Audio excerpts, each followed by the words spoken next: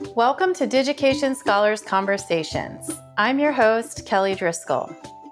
In this episode, you'll hear part one of my conversation with Beata Jones, Professor of Business Information Systems Practice, Neeley Distinguished Teacher, and Honors Faculty Fellow at Texas Christian University. More links and information about today's conversation can be found on Digication's Twitter, Facebook, and Instagram. Full episodes of Digication Scholars Conversations can be found on YouTube or your favorite podcast app. Welcome to Digication Scholars Conversations. I'm your host, Kelly Driscoll, and I am so happy today to introduce Beata Jones from Texas Christian University. Welcome. I'm honored to be here, Kelly.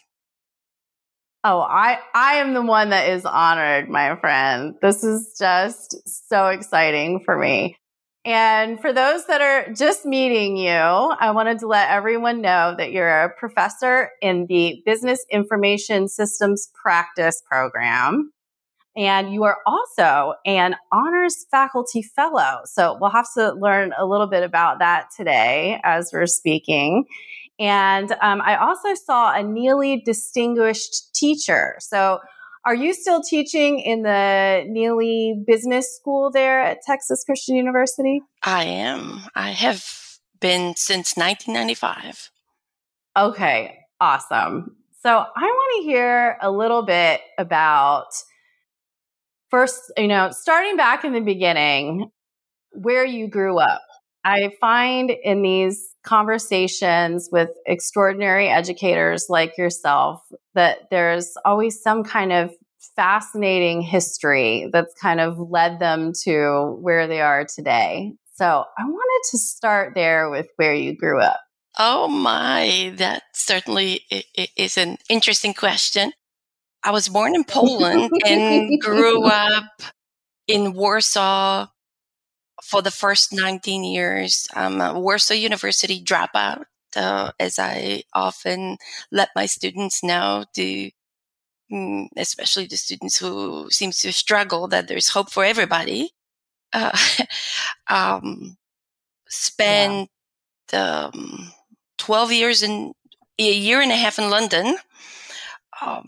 That was during the Solidarity movement and the wall beginning to come down.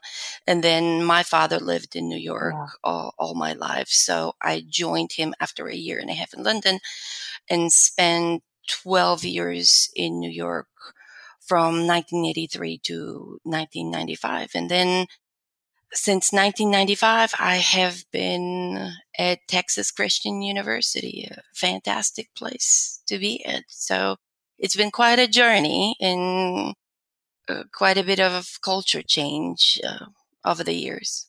Yeah. So what kinds of things were you doing in New York, and what kind of made you take that leap to moving to Texas? Well, in New York, I started my studies. I picked up my studies where I left them off in Poland. It was a different journey in New York at the university than it was in Poland. So I was certainly excited about it. I felt as an overachiever in Poland, I was excited to kind of get going. So I was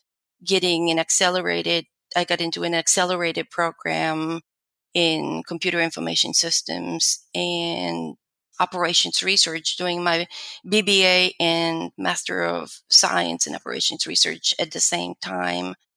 And then decided that it was just, I loved school. I loved what it had to offer. After I found my second love, my first love was technology always. So, finding my passion for education, I decided I would go and pursue a PhD program in New York. So kind of straight from grad into a PhD classroom. And at the same time, I started teaching at Baruch College where I was going to school. So Wonderful. It was an interesting journey. Yeah. So what were some of the big differences that you saw in the approach to education in Poland versus what you experienced when you got your studies going again in New York? Oh my gosh, totally different. In terms of technology, I don't want to date myself, but in early 80s, I was given in Poland a piece of paper and I was told to write programs. Well, at the time, I read a book about artificial intelligence and expert systems, and I had these ideas that I would be involved in working with artificial intelligence. Of course, that did not happen, and I did not have access to technology because we were using mainframe. So coming to the United States and starting my studies in 83, it was just a different idea. We had access to terminals and then eventually to personal computers. So it was a different journey. But then in terms of, so technology was a big difference.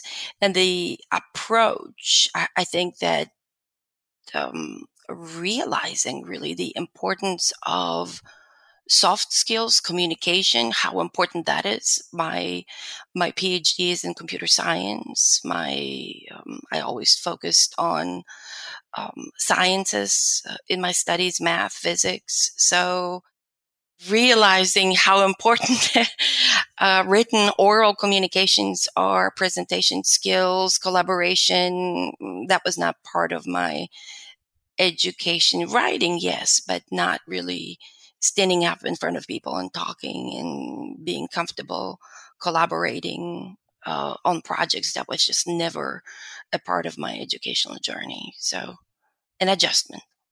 Yeah. Good Yeah. adjustment. Yeah. And that definitely has a connection to the kind of teaching that you're doing now and some of the kind of, through the time that I've known you, which I think is about 10 years now, these kind of recurring themes that you have in your work with students. So that's interesting to hear. It sounds like it made quite an impression on you when you were doing your studies here in the US. And I was also curious. So at that time, how many women were in your classes? Maybe in Poland versus in New York at that time? I am not aware that there was a big difference, or I was simply not observing that at all.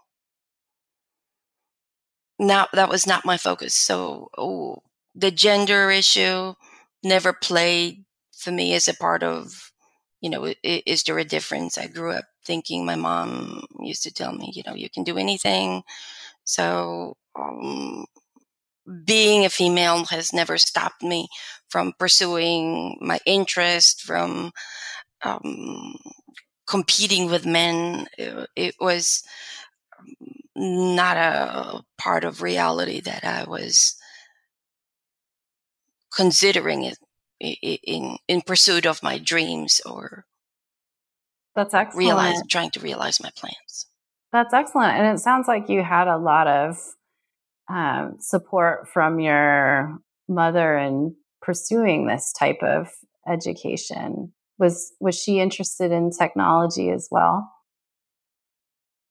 She was a nurse, so technology was definitely not a part of our lifestyle. It was not. She died about a decade after I left Poland, and while I was in Poland, technology, we had record players and cassette players. That was the extent of our technologies, and phones, stationary phones, and in those days. So it was just a different journey. But she was a supporter, no matter what.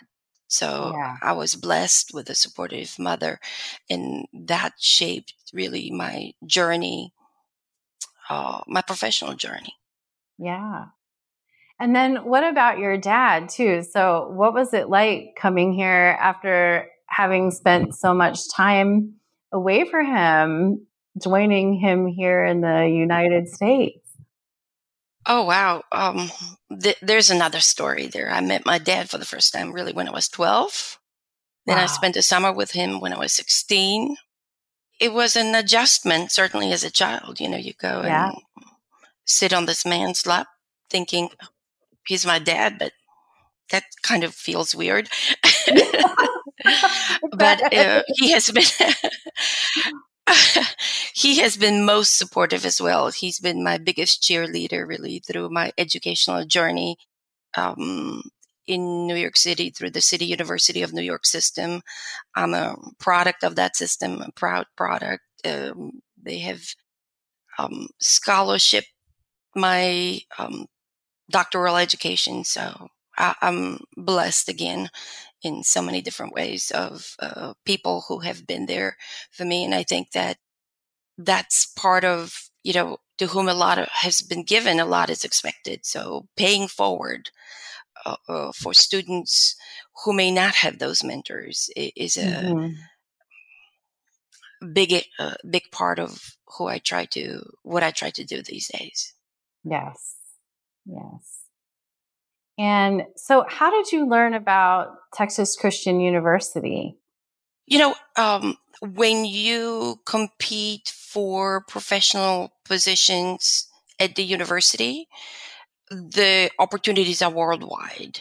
So we go to conferences, we interview, and wherever there is a best fit, you go. So my research interests at the time, focusing on group support systems, and my teaching interests aligned best with Texas Christian University, which is a fantastic, really place to be at. I fell in love the minute I set my foot on campus and realized how friendly and supportive everybody was. It was a totally different culture uh, coming from New York, and prior to that, coming from Poland. So I'm thankful again for the opportunity to have been a part of that community for so long. Yeah. Yeah. And it's And been nothing but supportive, and gave me a lot of opportunities to grow through the years, which is what we all want. yes, indeed.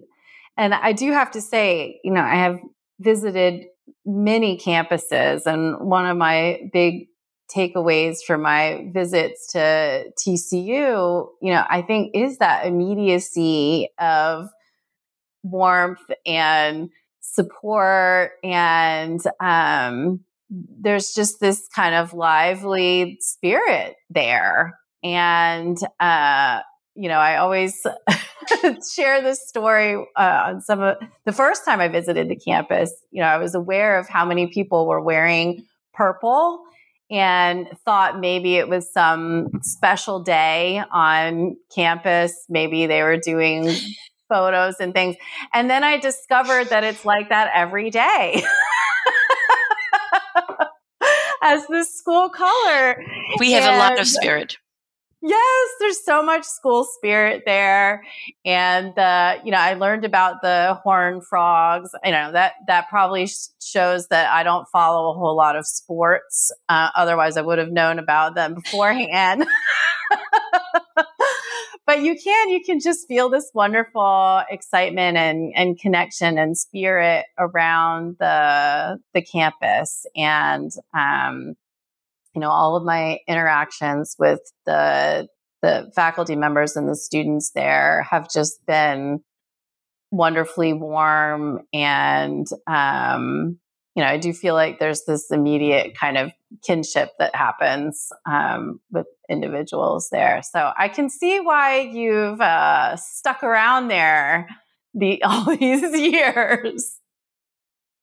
I had an opportunity to wear a lot of different hats, which certainly has contributed to making that journey exciting. So, Yeah. and growing through the Yeah. process.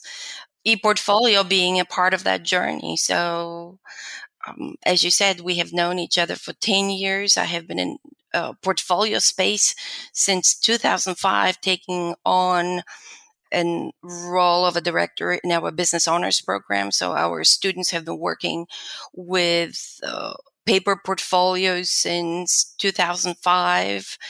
And I remember even going in 2008 to Campus Technology Conference. I think Yes, that's what it was yes, called at the time.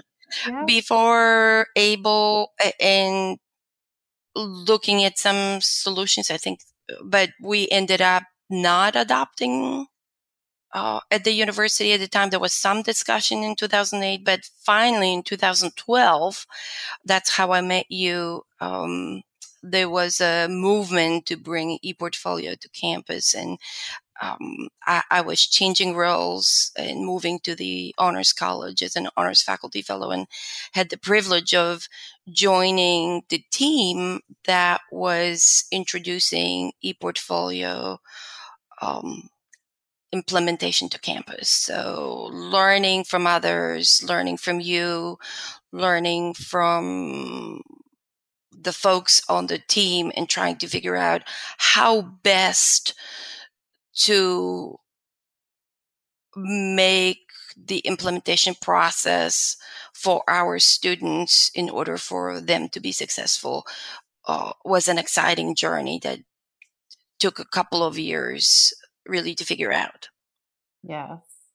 And I do think that it was that, I think that you had a wonderful team of people that was very intentional about how they wanted to, that real why behind why they wanted to have students creating e-portfolios. It was a very well thought out and intentional plan that the team had put together. And, I was very grateful that that plan was actually shared with me, because it demonstrated really the thoroughness that had been thought through with kind of incorporating this type of technology and the different touch points that it was going to have with students. And I recall in the beginning that it was tightly coupled with the habits of mind, that Yes. they were very interested in the students using the e-portfolio to reflect on each of those habits of mind as they were entering the institution, but also with the hopes that they were going to carry that through no matter what major they chose. And that was a really new approach at the time. And I was curious because, you were teaching in one discipline, other people were teaching in other disciplines, but there was this similar kind of focus as you got started. Could you share a little bit about what it was like in the early days as you were starting to roll that out? I recall there was a small pilot, and then things kind of kicked off really at a institutional scale from there. So where would you like me to begin, at my small pilot level or Yeah, at the you can institutional start level? with the pilot. Yeah, start in the beginning. Yes.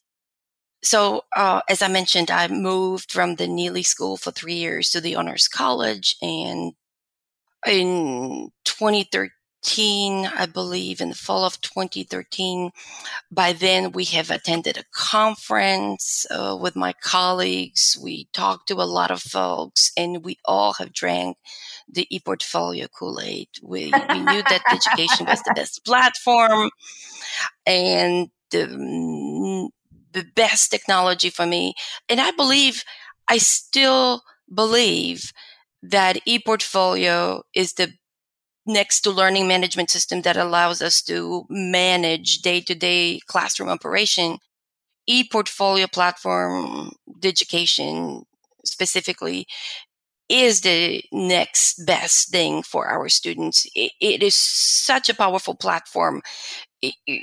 And I don't think that a lot of folks out there really realize the potential, or maybe they do, but to realize its full potential, I believe you need to invest a lot invest a lot of time into technology implementation and guidance. So that is that's key learning that we learned, because after I drank the Kool-Aid at the ABLE conference, and I was so enthused, and I thought, of course, if I'm going to build this opportunity for my students, they will embrace it enthusiastically, because how couldn't they, right? It has so much potential.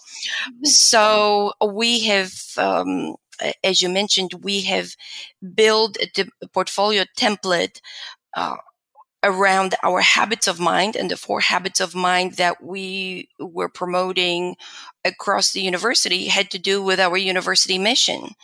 So looking at ethical leadership, responsible citizenship in a global community. So all those habits of mind were built into the portfolio for students to reflect. One would think that education, no matter what major, students are going to be at a university that has a mission to focus on these elements, is going to enable the students to be able to develop in those areas and tie their experiences that they have in the classroom to these habits of mind. So that was our template that we developed, and we were excited about it.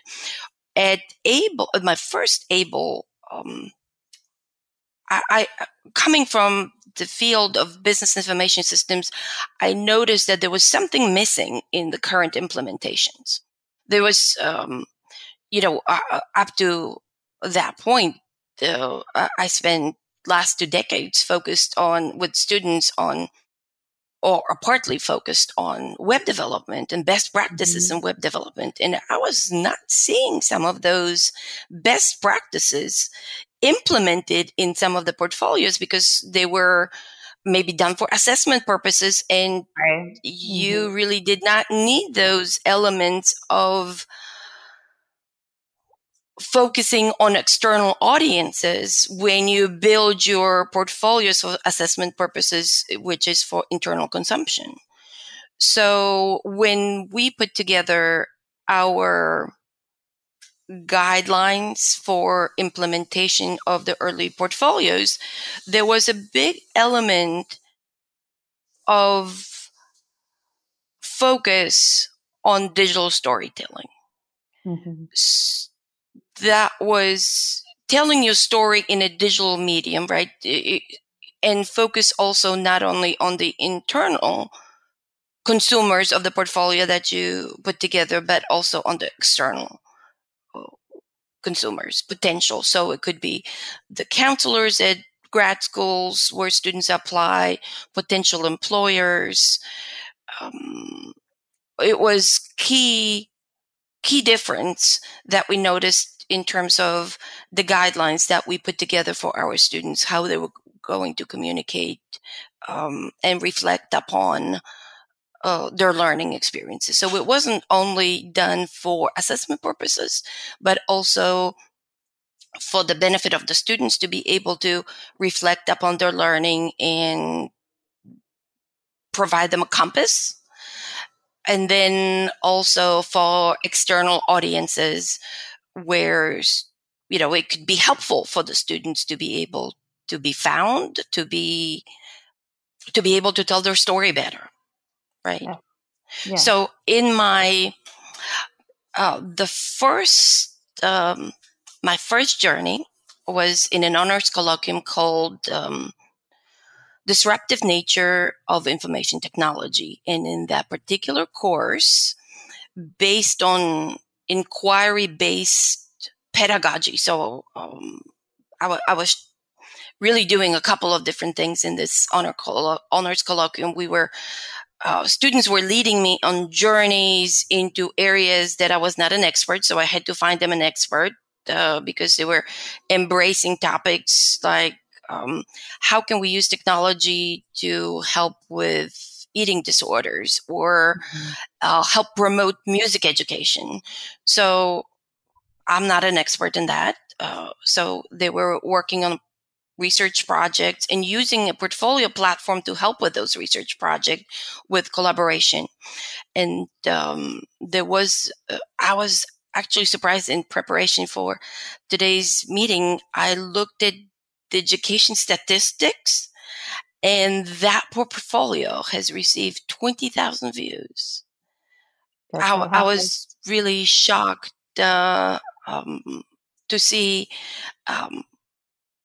that the work that we did back in the fall of 2013 has, in the past decade, has, gotten some traction, right? Mm-hmm. So I'm hoping that has been useful for somebody out there to be able to see and learn how ePortfolio platform can be used as a part of the course. So we had a learning management system that we were using for grading and other purposes, but we were also using the ePortfolio platform to make our learning visible and to be able to collaborate easily on the projects that we were researching.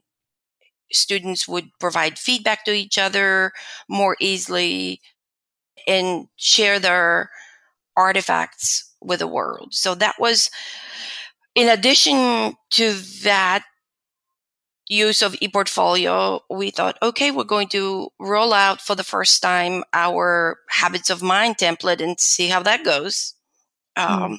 So that was in lieu of a final exam. And students felt like it was an add-on to the course. Like, why are we doing this? And I thought, what a great opportunity. You can tell the world your story. But I did not have experience. I did not know how to communicate with students in a way that would make this project appealing for them. Mm-hmm. So I thought I would try something else in the spring of 2014. I tried a different approach, different honors colloquium that was focusing on developing the framework, the course for the university template that we would be using. So we were trying to come up with best practices and resources for students to be able to use when developing the portfolio. So I have, having had some experience with the course in the fall, I realized that I need some help. So I have reached out to a colleague in the English department by the name of Carrie Leverance, who was at the time a co-director of our New Media Writing Center, now called the Center for Digital Expression. Mm-hmm. And at the time, I worked with that center. They put together a guide for how to write for the web that I used in my classes in business information systems. So I thought, well, this is all fine, but we need a different resource that talks about how you use digital storytelling, because that's what a portfolio that focuses externally is, really telling your story. Yeah. And do it for the web. So how Carrie developed a digital storytelling ePortfolio about digital storytelling with ePortfolio. Mm-hmm. And again, this portfolio I noticed had 18,000 views. So again, it's a resource that has been available. Yes, it was available, and it was critical for our students in knowing kind of what is expected, right? It was an exemplar at the time for the students. So what we had that resource, and with the entire focus of the course in the spring of 2014 was on creating digital identities. So the entire course focused on ePortfolio instead of being an add-on to, instead of the final exam, it was an entire course. It was titled Digital Storytelling Across Disciplines. Mm-hmm. So digital identity and digital storytelling across disciplines. And we were focusing in a very intentional way of first establishing an identity. So we had students enrolled from across campus, from sophomore through senior level, and they were at various points in terms of their understanding what journey they were on. Yes. So we went through several steps helping them go through that inquiry process, mentoring them about what, how to connect the dots, asking them questions, asking the students to reflect upon the inquiry process, the mentoring sessions that we have had, and then integrating everything. So that was the first part that we were doing, and there were worksheets. There's a paper by Jones and Leverance in the Journal of the International Journal of ePortfolio in the first issue in 2017 that actually talks about digital storytelling in portfolios and our journey to get to that point, and has all sorts of helpful worksheets that we came up with. A link to that in our show notes so that people can find that, because it's extraordinary. This concludes part 1 of our conversation. To hear part 2, be sure to subscribe to Digication Scholars Conversations on YouTube, iTunes, Spotify, or your favorite podcast app. Digication Scholars Conversations is brought to you by Digication, a technology platform powering the most innovative ePortfolio programs in K-12 and higher education. Our website can be found at digication.com. If you enjoyed today's conversation, please like, subscribe, and share with a friend. Thanks for tuning in.